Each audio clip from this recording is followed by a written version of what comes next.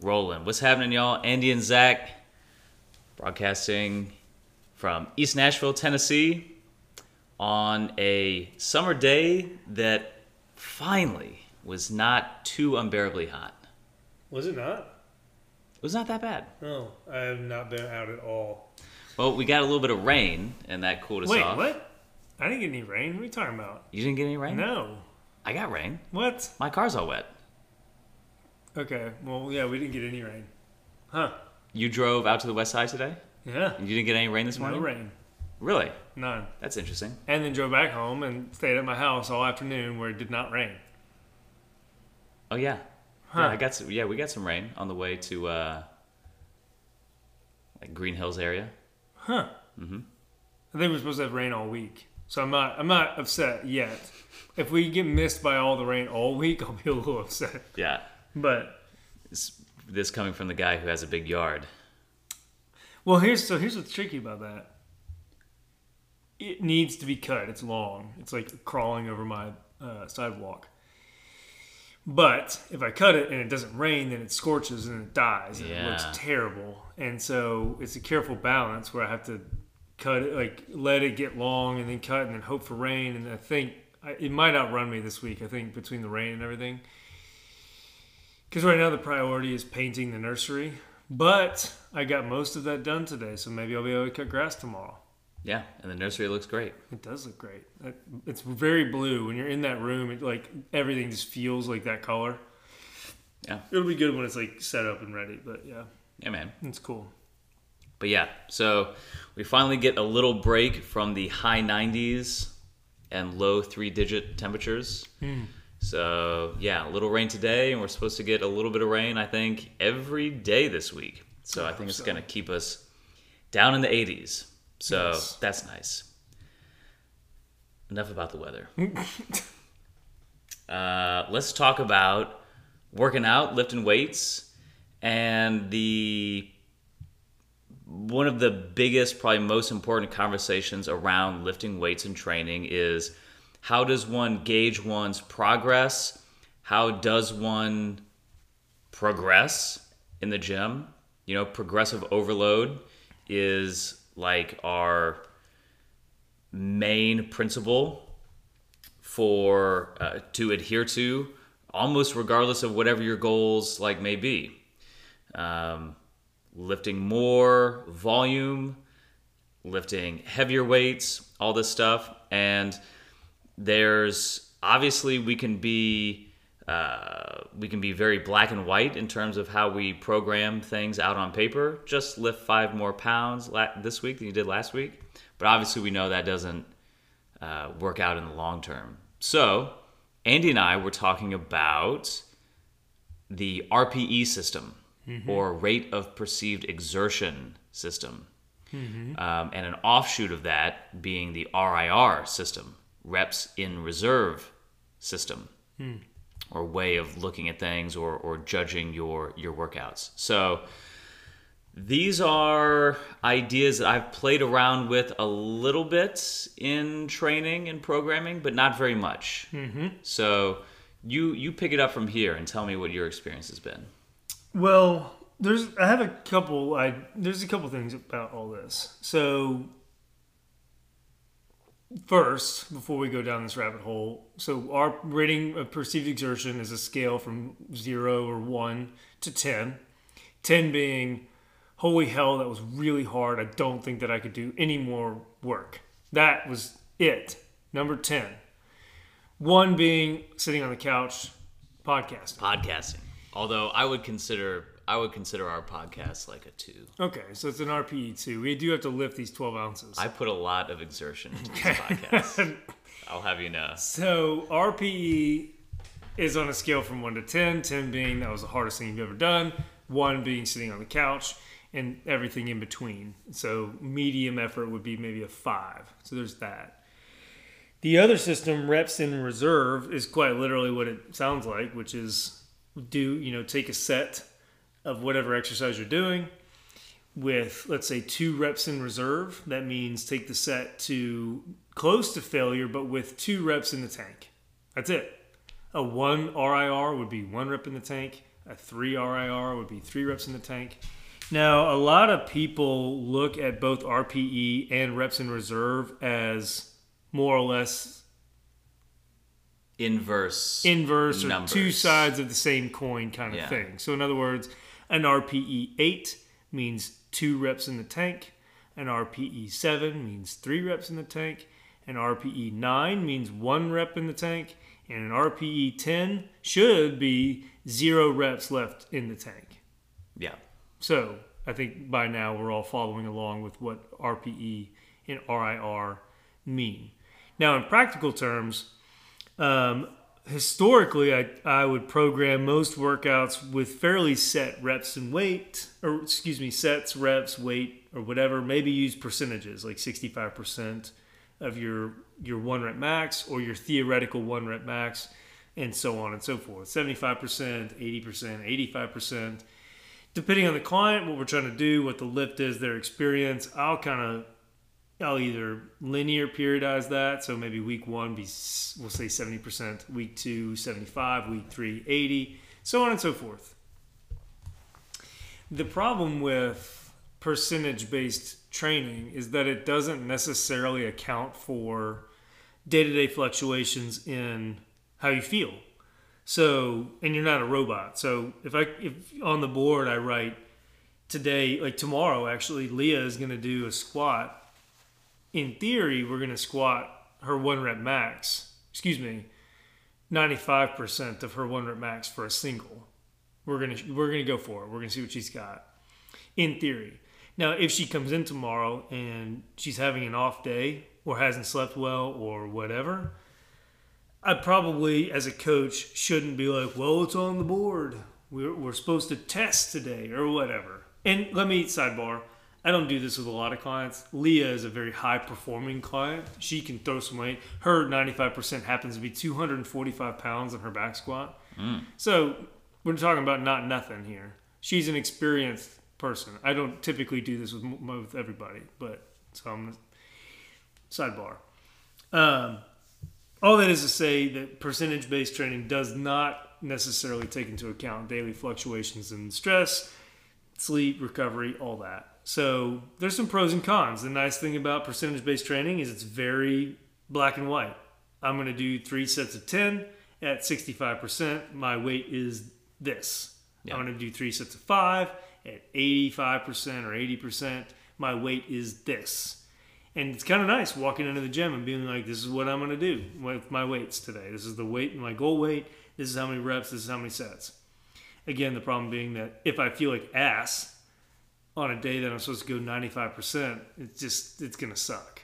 Mm-hmm. So RPE and RIR practically allows us to, instead of saying, Zach, you're going to go 95% of your 1 rep max today, I can be like, Zach, I want to go, maybe let's say not 95%.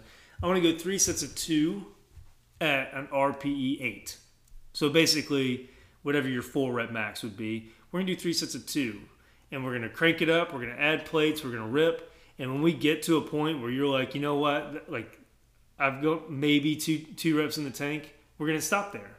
And we're just going to let that be our weight for the day. So instead of me being like, Zach, I want you to squat 245. I'd be like, Zach, I want you to squat until we get to something that feels good for 2, knowing you had 2 more in the tank. And then we're just going to rock that, whatever that weight ends up being. Mm-hmm. So a little more auto-regulation with programming. So instead of being like, you have to do X, Y, Z, be like, well, let's kind of see how you feel. Let's see, like, we kind of have an idea of where we want to be. Let's try to get there and see what happens. Mm-hmm. Yeah, certainly I think when I am training people in person, the RPE scale is obviously a subjective thing, kind of from like both sides, both like from the lifter's side, because they're the only ones who actually can communicate their own actual RPE because they're the ones who are experiencing it. But then as a coach, you, depending on like the client and how long you've been working with each other, you can maybe kind of tell their RPE. You know, we know this. Coach says, that looks a little too easy, or it looks a little hard. And so sometimes the combination thereof can kind of give you the best score, so to speak, with the RPE.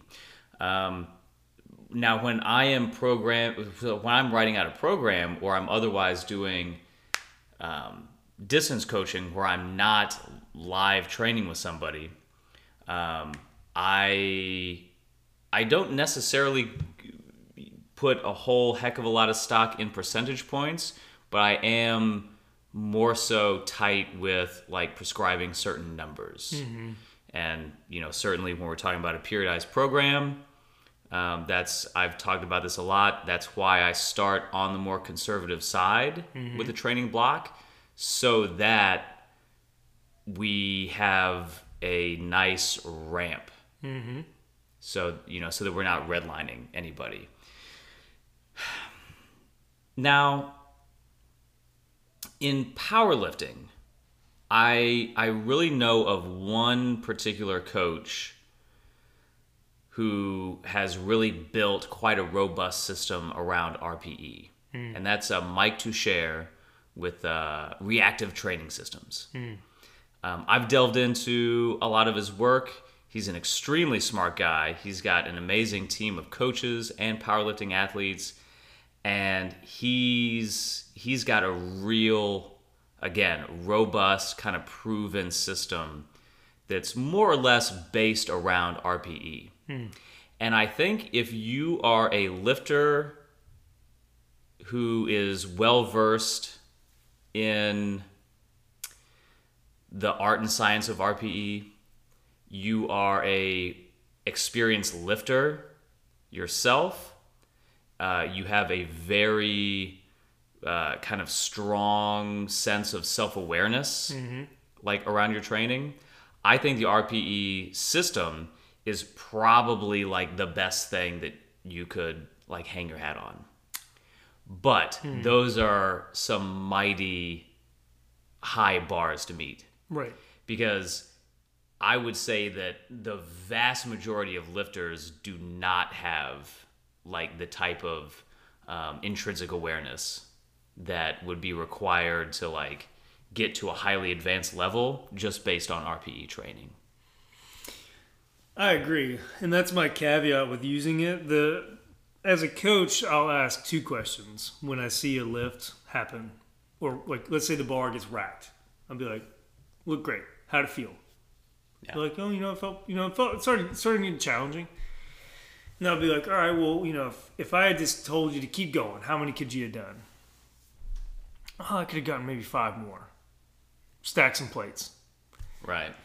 Oh, and to your point, we're seasoned coaches, so I can watch someone, and when they, if they struggle a little bit on those last reps or whatever, and they're like, "Oh, I could have done 5 more," I'll be like, I was watching that lift and it was moving pretty slow, so like maybe 1 or 2 more, or something like that. So I'll just ask the question: how'd it feel?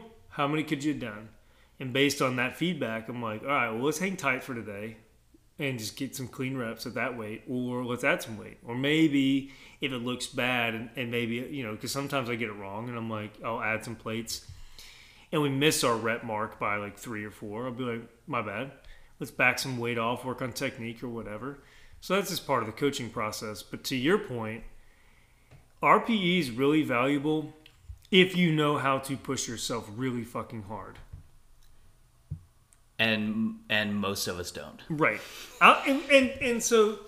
And this reminds me of our workout last week with as many deadlifts as possible in 10 minutes. Because we actually had this conversation. So we did I go, you go deadlifts for 10 minutes, and we got up to 65 reps per person. Yeah. Right? 130 reps total in 10 minutes. In 10 minutes. With 225? Right. So... And it really, it was fun. It was like not that bad. But if I was by myself and I just had 225 trap bar deadlifts like on paper, unless like that number, like that volume number was specifically prescribed, like I was telling you, I probably would have done like maybe 3 sets of 10 or 3 sets of 8. Right. So we're talking like 25 to 30 reps. Sure.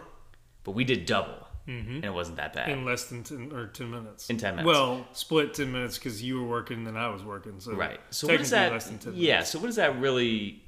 What does that really show us? I mean, it shows us that there are lots of things at play that can affect RPE. Like, not for nothing, when you're working with a good training partner, ideally your adrenaline's going up, your work capacity goes up, your what's the word I'm looking for? Your arousal level is up. So that by its very nature should increase your work capacity and like decrease RPE in a kind of a way. So there's that, and here's like the big elephant in the room. Shouldn't like every exercise just be RPE 8 across the board and then occasionally a 9? Couldn't you literally write a program that just said, here's an example: squat, bench, deadlift, pick any rep range, 3x10, 5x5, 5-3-1, RPE 8. RPE 8 across the board times 12 months. Have at it. Like, technically, that should be all you would ever need. And technically, that's right. But it's like, well, how does that actually work in real life? And that's where I think someone like Mike Tuchscherer like actually delves in and really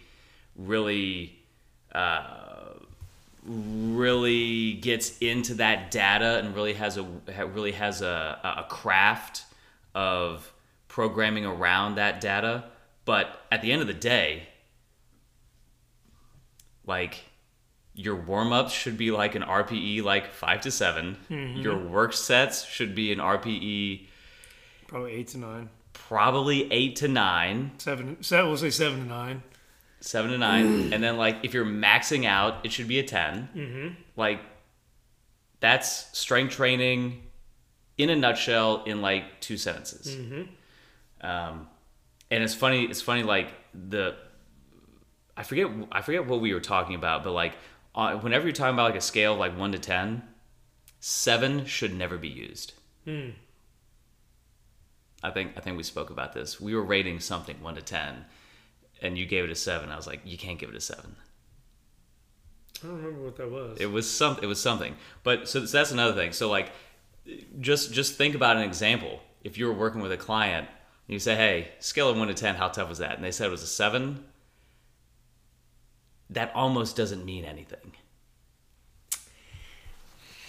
It's like, was that really a 7? Like, you only had 3 RIR? Well, or is that actually closer to like a 5.5? Like, it was right. Doable but uncomfortable?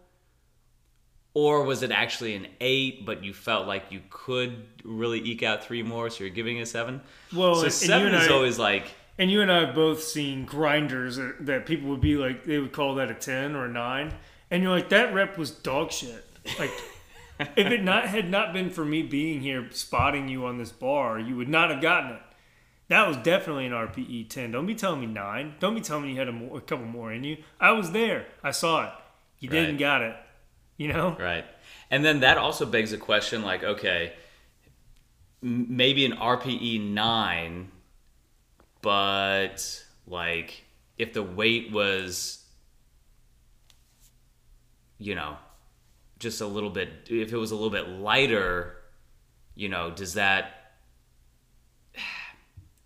you know what I mean? It's like, because it's a subjective judgment on something that's already happened, it has some serious limitations, we'll say.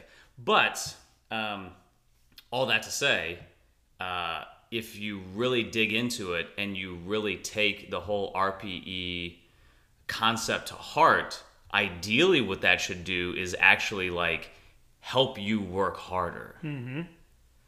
Unfortunately, I think most people left to their own devices, that's not the case. Well, and two, what you could do, and I've seen it work this way, instead of being reactive with RPE, like in the moment, and being like, all right, well, let's add plates or let's remove plates, you could just work a phase of, let's say, a 3-week phase of 3 sets of 10. It doesn't matter what the exercise is. Let's say 3 sets of 10. Whatever the weight was, client rates it in RPE 9 or something in week 1, right? Week 2, same sets, same reps, same weight. How'd it feel? I probably had 2 more in me, whatever. Week 3, maybe they feel great.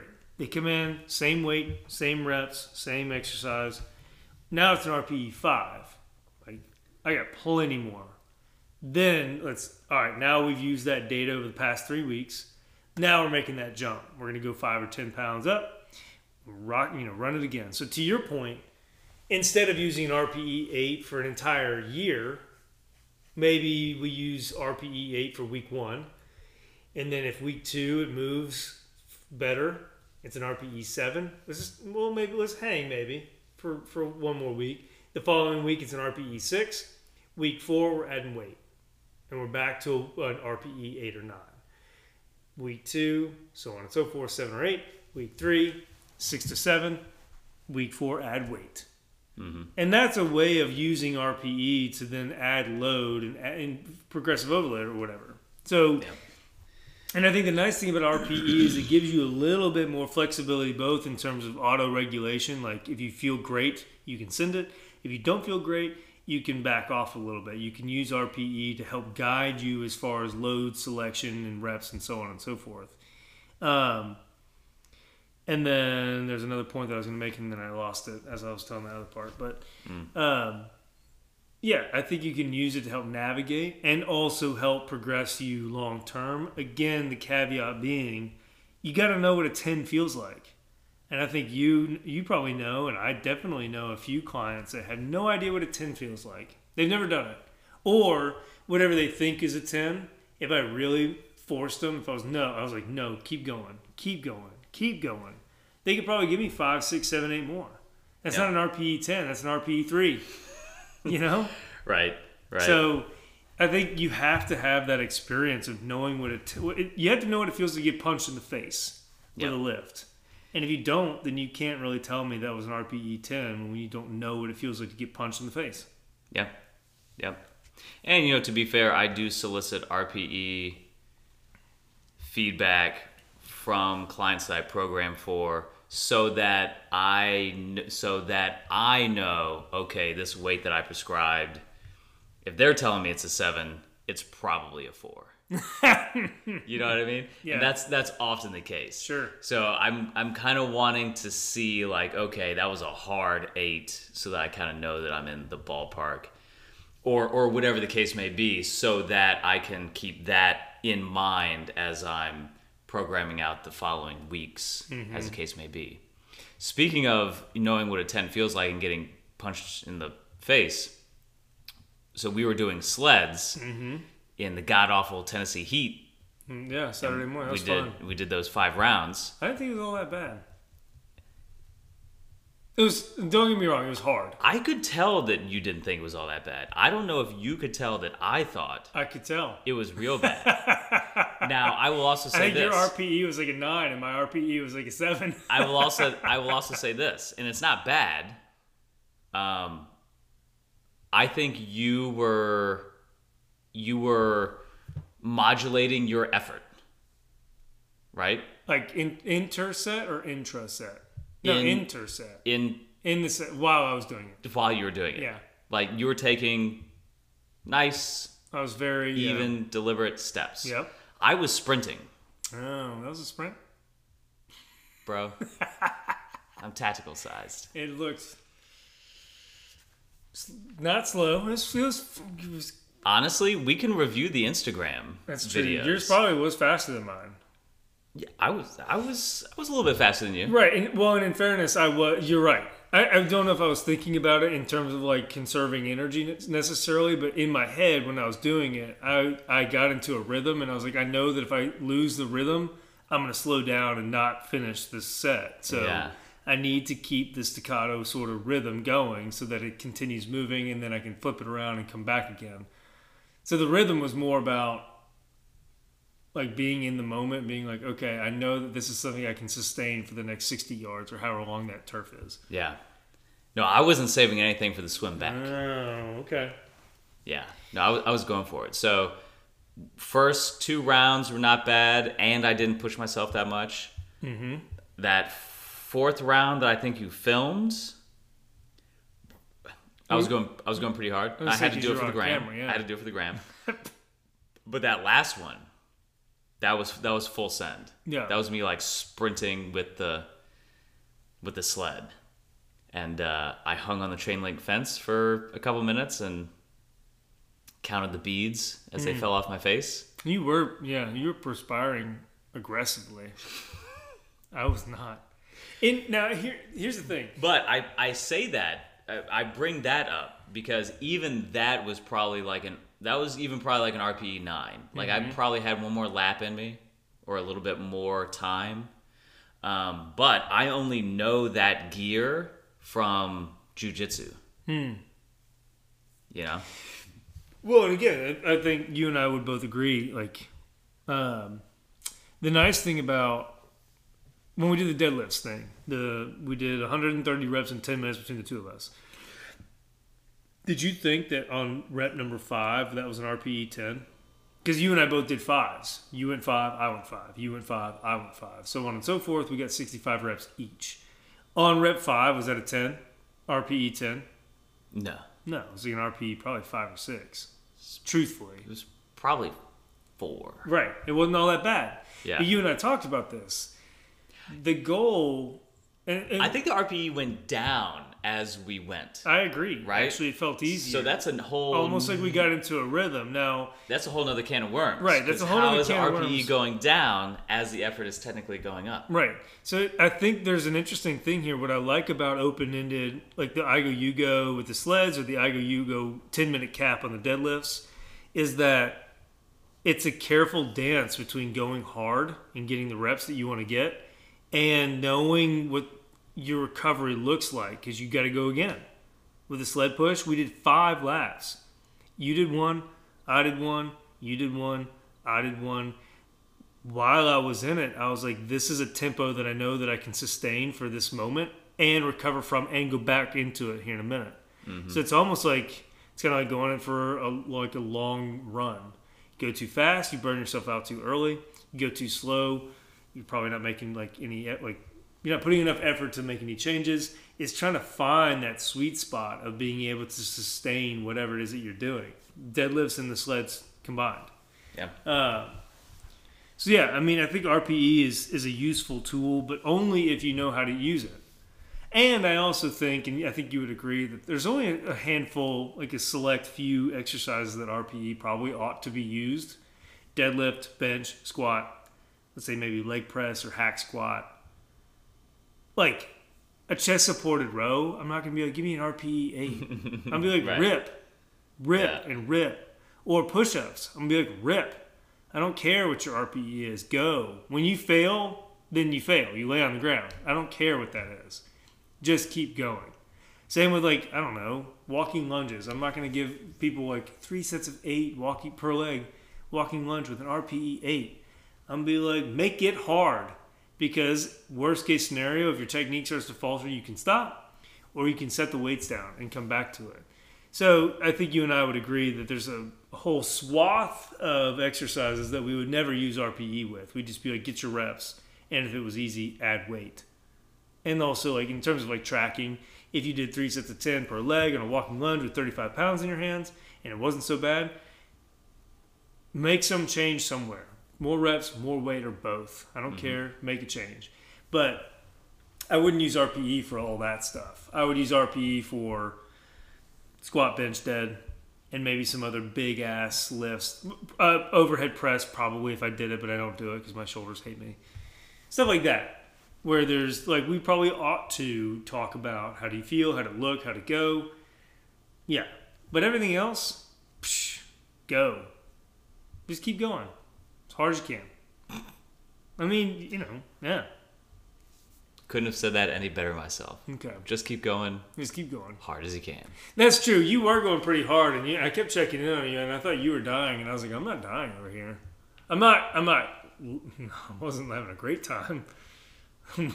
It wasn't a cool breeze, but I wasn't dying, and I was actually surprised because I thought I would be.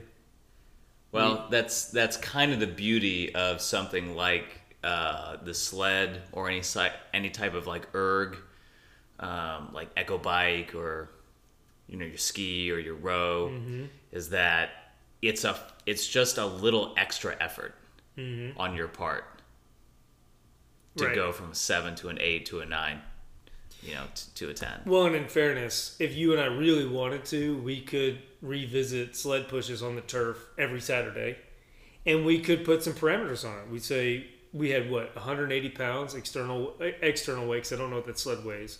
180 pounds plus the sled. Let's say we have to do five laps.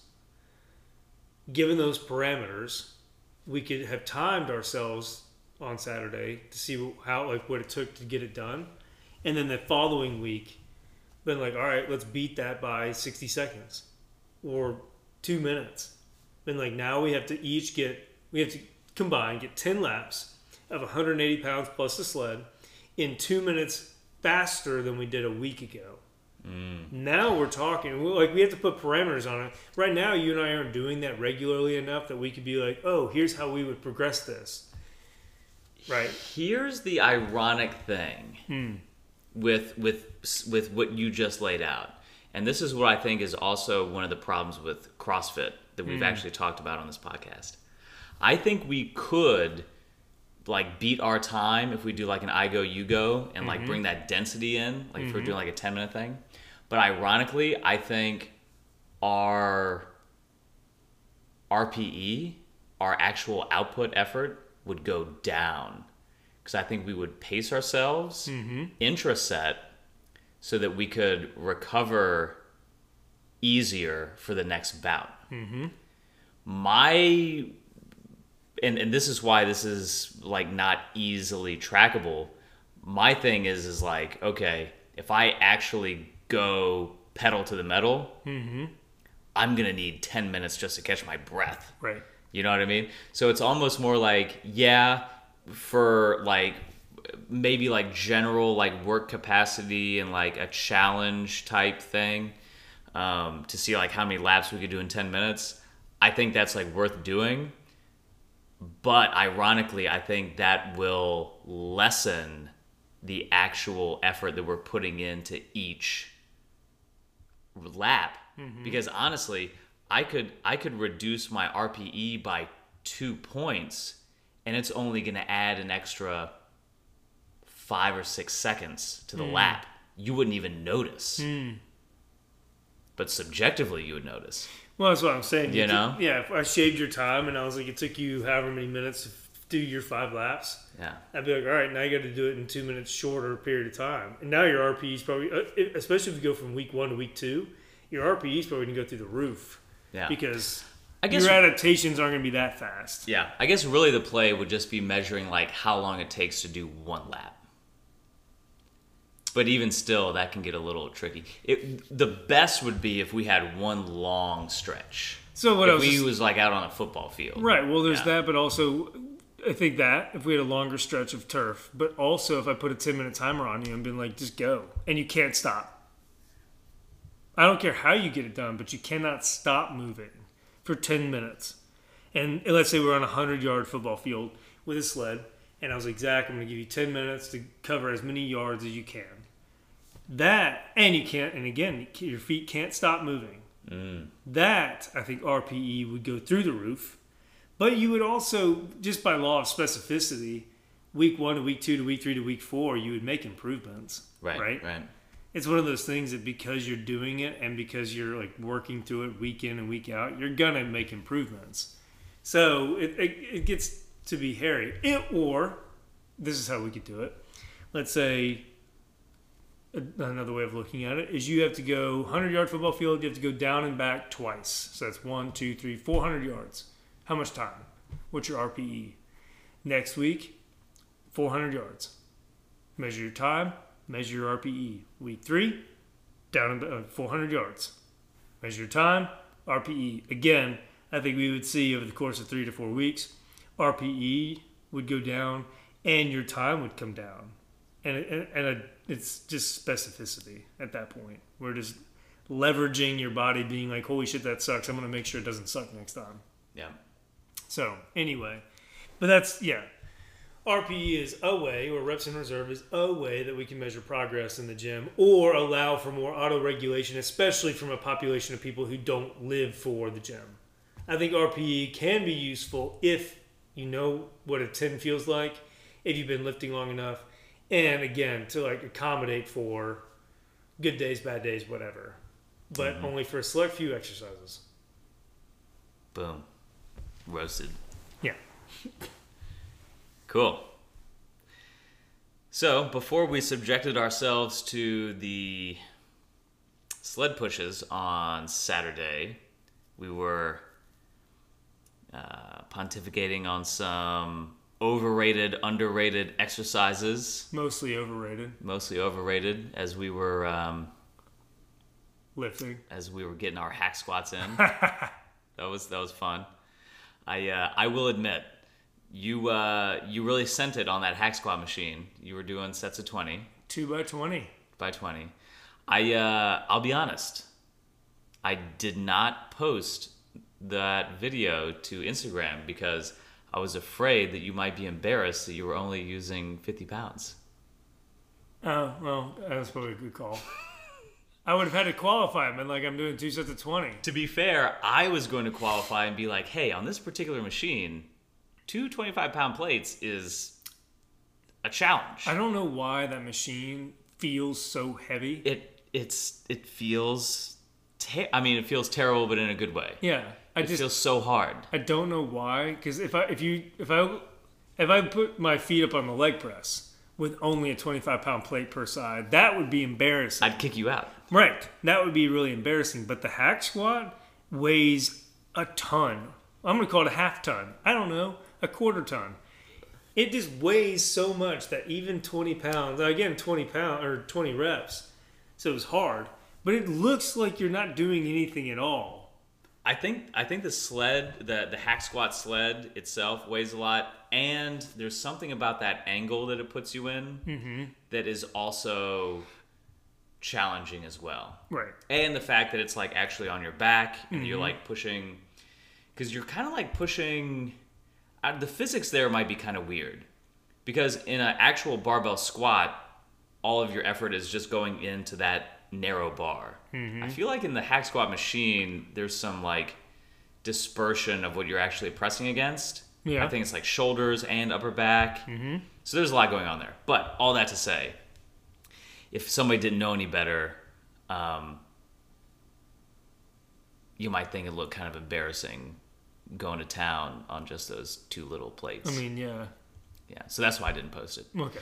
So, all that to say, between our hack squats, we were talking about overrated exercises. And I think I brought up the topic of what's the most overrated leg exercise as we were doing hack squats. As we were doing these puny little hack squats.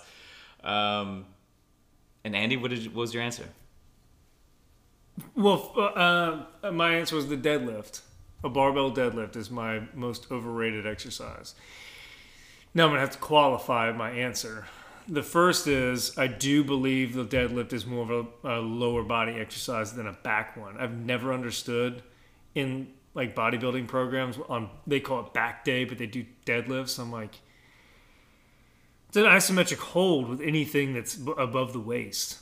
Like there's no eccentric, like concentric, anything really, and up like your upper body. Point being, all right. So anyway, not a back exercise. It's a lower body exercise. Barring the idea that you might want to pick up as much weight as possible off the ground, which I do think is a cool thing to do. And I do think it's important for the mechanical tension part of a hypertrophy program.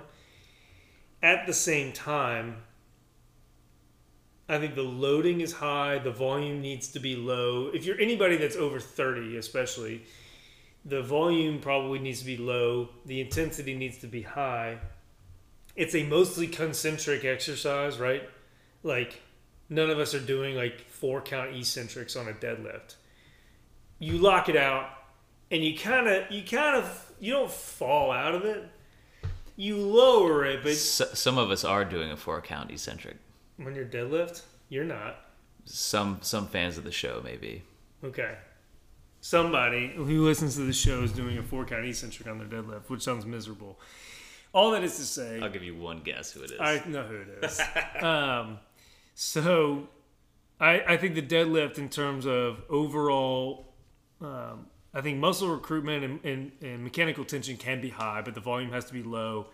And it punches you in the face if you are like doing it well and doing it right and doing it with a shitload of weight, which I think can take away from other exercises that take your muscles through greater range of motion. I'll put it this way, if at the end of the day you just want to look good, feel good, and build some muscle, the deadlift is not on my list. A Romanian deadlift is, because it's an eccentric focus, it's more hamstring dominant, it's also glute dominant, people like having butts. So if I had to pick between a Romanian deadlift and a deadlift in terms of overall physique and strength and muscle building and look good, feel good, Romanian deadlift 10 out of 10. No way. Unless your goal is to know what it feels like to deadlift or to learn it, or if your goal is to pick up a shitload of weight off the ground, aka a deadlift, I can make a case for never including a deadlift in a program ever again. Very easily. So that was my overrated lower body exercise. Bold. I know. There's probably going to be a lot of hate mail from that one, but Yeah. I said it, and I believe it. I stick to my convictions. Yeah. Well, I agree with you. Practically for the entire package there. I don't really think I have a real. I don't really think I have like a real choice for an overrated leg exercise that wouldn't be obvious, like just some like maybe innie and outie machine. I don't know, something like that. But what I was mentioning, I think, when we were talking about the deadlift, as well as another exercise that I think we might get to here on the show, is that at a certain point, like the deadlift is its own skill. Mm-hmm. It occupies this space in physicality in the lifting world where the pursuit of the deadlift off the floor specifically supersedes like the benefits that it offers to any particular like muscle group or even to your body in general. So that is the double-edged sword that we have to play with in training a lot of times, is at what point is specificity for specificity's sake versus growing and strengthening a particular muscle group or like your body in general. So the deadlift, like let's say up to 2 times body weight, probably really good for your overall health, your ability to generate muscular tension, which is obviously good for both like strength and muscle building. Once you get beyond that, now you're just deadlifting for deadlifting's sake. Right. And at that point, you're firmly into powerlifting territory, which is great, which is fantastic, because obviously I have a big foot in that world. But you're not talking, but then you're no longer talking about a leg exercise. You're talking about a sport. Right. You're talking about a skill. Mm-hmm. So yeah, I'm right there with you. And of course, I agree that something like an eccentric focused RDL is dynamite for the glutes and hamstrings. far over something like just a heavy deadlift off the floor. Right. Well, and, in terms of intensity, volume, sets, reps, all that, I can rip 3x10 on 225 Romanian deadlift, and it sucks. It's hard, but I recover a lot better than, let's say, if I were to do 3 sets of 5 at 315 or 365 or whatever my deadlift. I don't even know what my deadlift is now. I think I recover better from volume, like 3, 4 sets, 5 sets of 8 to 12 on a Romanian deadlift. I recover so much better, and my back likes me better than doing heavy pulls from the ground. Yeah. So, and it's so funny, obviously, since we're talking about like this theme of like a leg exercise, training the hamstrings through hip extension, like a deadlift or a kettlebell swing, is different than training the hamstrings in a knee flexion capacity, like a leg curl. And it is so funny to compare the strength of one's hip hinge, or like the hamstring capacity in one's hip hinge, compared to like a leg curl. Because you might be able to, hip thrust or deadlift or kettlebell swing, big weights all the time. But you put somebody on a little stability ball and tell them to do a little stability ball leg curl, and suddenly the world's on fire. It's like, well, okay, so that maybe tells you something in terms of like the patterns that we need to fill in terms of like actually training the leg musculature. Yeah. Yeah. It's good stuff, man. Yeah. All right, do you want to go to the upper body one? Well, I was going to say, we also went pretty hard on the seated leg curl on Saturday. Well, we did, and I like that one. And I think it makes my knees feel better, especially if I'm going to do a knee flexion, like squat, like the hack squat. It always makes my knees feel better. So I do like the seated hamstring curl. Also, I don't have one at my own gym, so I never get to do that unless I'm at Gym 5. And I got to say, I took it as a big compliment when you were like, whoa, did you bump this weight up? Yeah. I was like, this hurts. And I was doing more reps than you? I think you were doing more reps than me. And I was doing them faster? Yeah, probably. All right, I'll stop. I mean, I had a few beers on Friday night. I was not bringing my A game on Saturday. Except for the sled. Somehow the sled, I was feeling great. When we got to the sled out in the heat, I was like, this is not so bad. All right, so we both picked an upper body one. We agreed on, but I'm going to let you take this one. So overrated upper body. We're going to get so much hate mail. Push. I'm going with the bench press. Yeah. Going with the bench press. Barbell bench press specifically. Specifically, yeah. Again, I really think that because you can make the same argument that we did with the deadlift, in the sense that, if you should like reasonably be able to bench press like your own body weight. Probably. I can close grip bench press my own body weight, but... Well, you also have reconstructed shoulders. Yeah, and one that's going bad. So the fact that I can close grip bench 185 for a few reps, even though one of my shoulders feels like it's going to explode out the backside of my... Yeah, it's pretty good. That's not bad. Yeah. But I can't wide grip, or not even wide, normal grip bench anymore. At all. Not at all. And let's say before your shoulder injuries, you could bench... 275 for a single was my best. There you go. And you could rep 185 for right now 10, 12. I would say it depends on my RPE. Depends on the day. Probably 5 to 10. Well, back in the day. Back in the day. Oh, back in the day. Oh yeah, 10 to 12, easy. Yeah, easy. Yeah. Now probably about 4 or 5. Sure. And that's pushing my luck with that shoulder, but yeah. Sure. Well, all that to say, like I could see like the bench press being a standard for like overall body strength, just as an expression of strength, just like the deadlift. Yeah. I mean, you just think if you had again, same thing like the deadlift. You think like if you have a twin brother who's exactly the same weight as you, can you pick him up off the floor when the house is on fire, carry him outside to the backyard? Sure. if that same brother like jumped on top of you, tried to body slam you, could you bench press him off your chest? That's maybe kind of a weird example, but that's the way that I think about these things. When you're talking about like manipulating or lifting your own body weight. So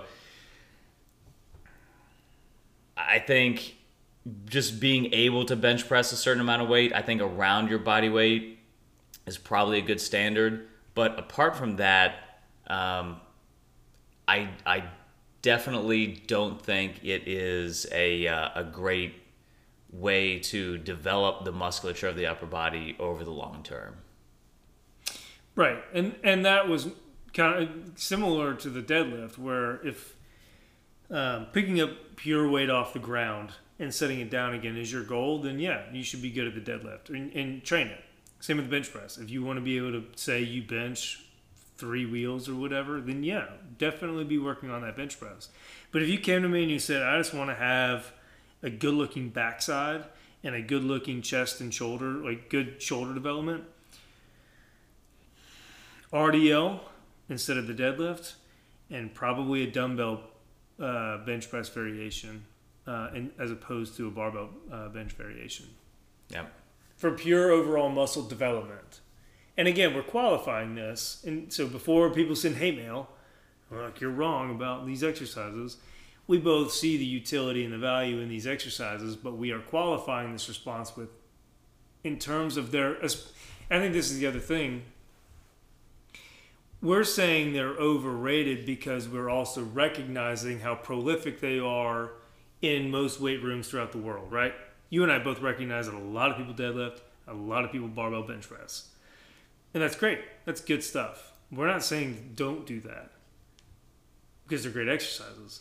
What we are saying is, for how popular they are, we think they're a little bit overrated, especially if your goal is not to lift a brick shit house, whether from the floor or off your chest. If those are not your goals, then you and I can both make a case for never deadlifting from the floor and never barbell bench pressing. Yeah. And, hey, we talk about Gym 5 all the time being a place where, like, people really come to work hard. Mm-hmm. A lot of people have, like, really good form, honestly, compared to a lot of gyms. Oh, yeah. Like, there's a lot of, like, not professional lifters, but, like, people who, like, know their way around the weight room and all that stuff. They know what they're doing. Definitely. And even with that being said, the 2 places where I cringe, even to this day, seeing people lift at Gym 5, are deadlifting and bench pressing. Mm-hmm. Bench pressing more so, because most people who are deadlifting in Gym 5 like really know what they're doing. But that being said, there's very few cringy moments where I really have to avert my eyes. But the 2 places that it's only ever happened practically have been watching people deadlift and mostly watching dudes bench press. It's just like, what's going on here? This is bad. Well, and maybe as a part of this conversation, they're both big ego lifts, which you and I would agree as coaches, like, that's the worst place to be. Especially when you're at Gym 5 and you're trying to show out. The bench press and the deadlift are 2 that people care a lot about, and probably the 2 that people lift more with their ego than they do with their muscles, right? So it's one of those things, like, go for it. Do the thing. Lift those weights. Whatever you want to do. It's hard to tell people to check their ego on bench and dead because they want to pull as much weight as possible or they want to press as much weight as possible. And so that's when things get a little bit hairy. Yeah. So, again, at the end of the day, if pure aesthetics and I don't like to use the word, but people understand what I'm trying to say, like functionality in terms of like movement ability, I think you and I would agree that there are better alternatives than the barbell bench and the barbell deadlift. Great exercises, but used sparingly, basically. Yeah. And to be fair, you don't have to travel very far away because then we're just talking about the alternatives being like maybe an RDL or like just independent dumbbell bench press. Right.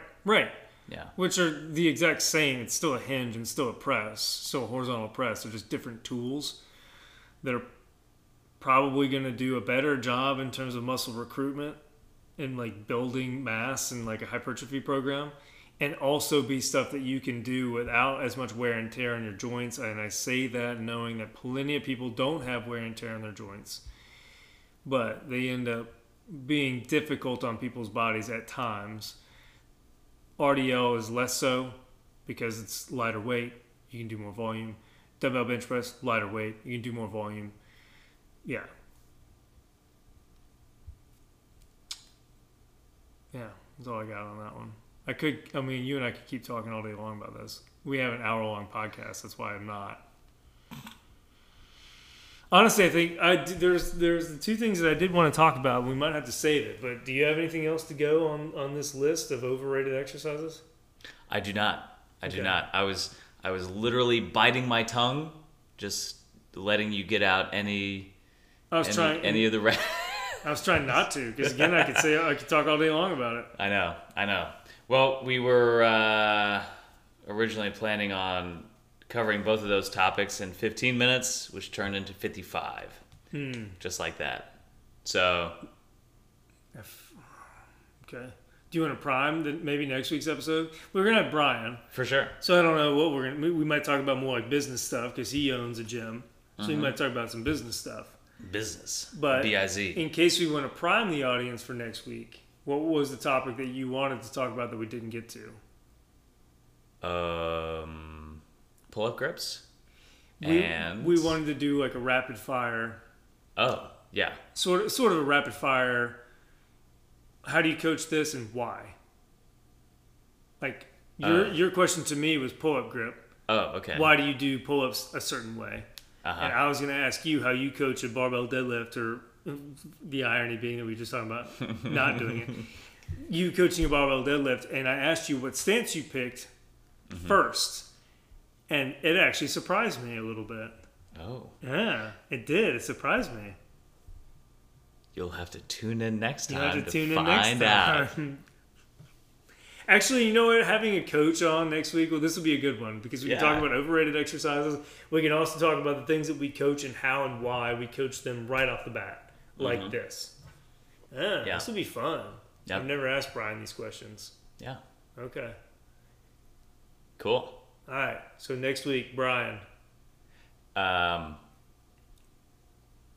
Brian, specifically an old friend of yours. Coach down in Austin, Texas. Well, he's got a these gym days. in Grand Rapids, but yes, he lives in Austin, Texas now. Yeah, yeah. So looking forward to chatting with him. And I am also looking forward to probably the week after that. We might have a different sound setup. So this may be one of the last times you're hearing us in this particular sound setup. Hopefully our next one will be at least a little bit better, because we're always iterating for you, the listener. And for those who are asking about live streaming and video, that may be making a comeback in some limited capacity in the future, depending on how this new microphone setup works out. Oh, that would be helpful, yeah. Yeah. Oh, that would be really helpful. Yeah. All right, cool. Yep. All right, Playa, anything else? No. I'm just working on my shoulder flexion and extension earlier while I was rolling that paint in the nursery. That's about it. No, yeah, we painted the nursery. I painted the nursery earlier. My wife's carrying a baby. She doesn't have to do that much. Yeah, she's doing the hard work. She's doing the hard work. Apparently, the baby was kicking all day long today. Yeah, she was like, "This baby's wild." She's doing his squats, playing soccer in that belly, I guess. All right. Well, that does it from us. It's the A to Z show. No BS. Thank you so much for listening. We'll see you next time. Goodbye.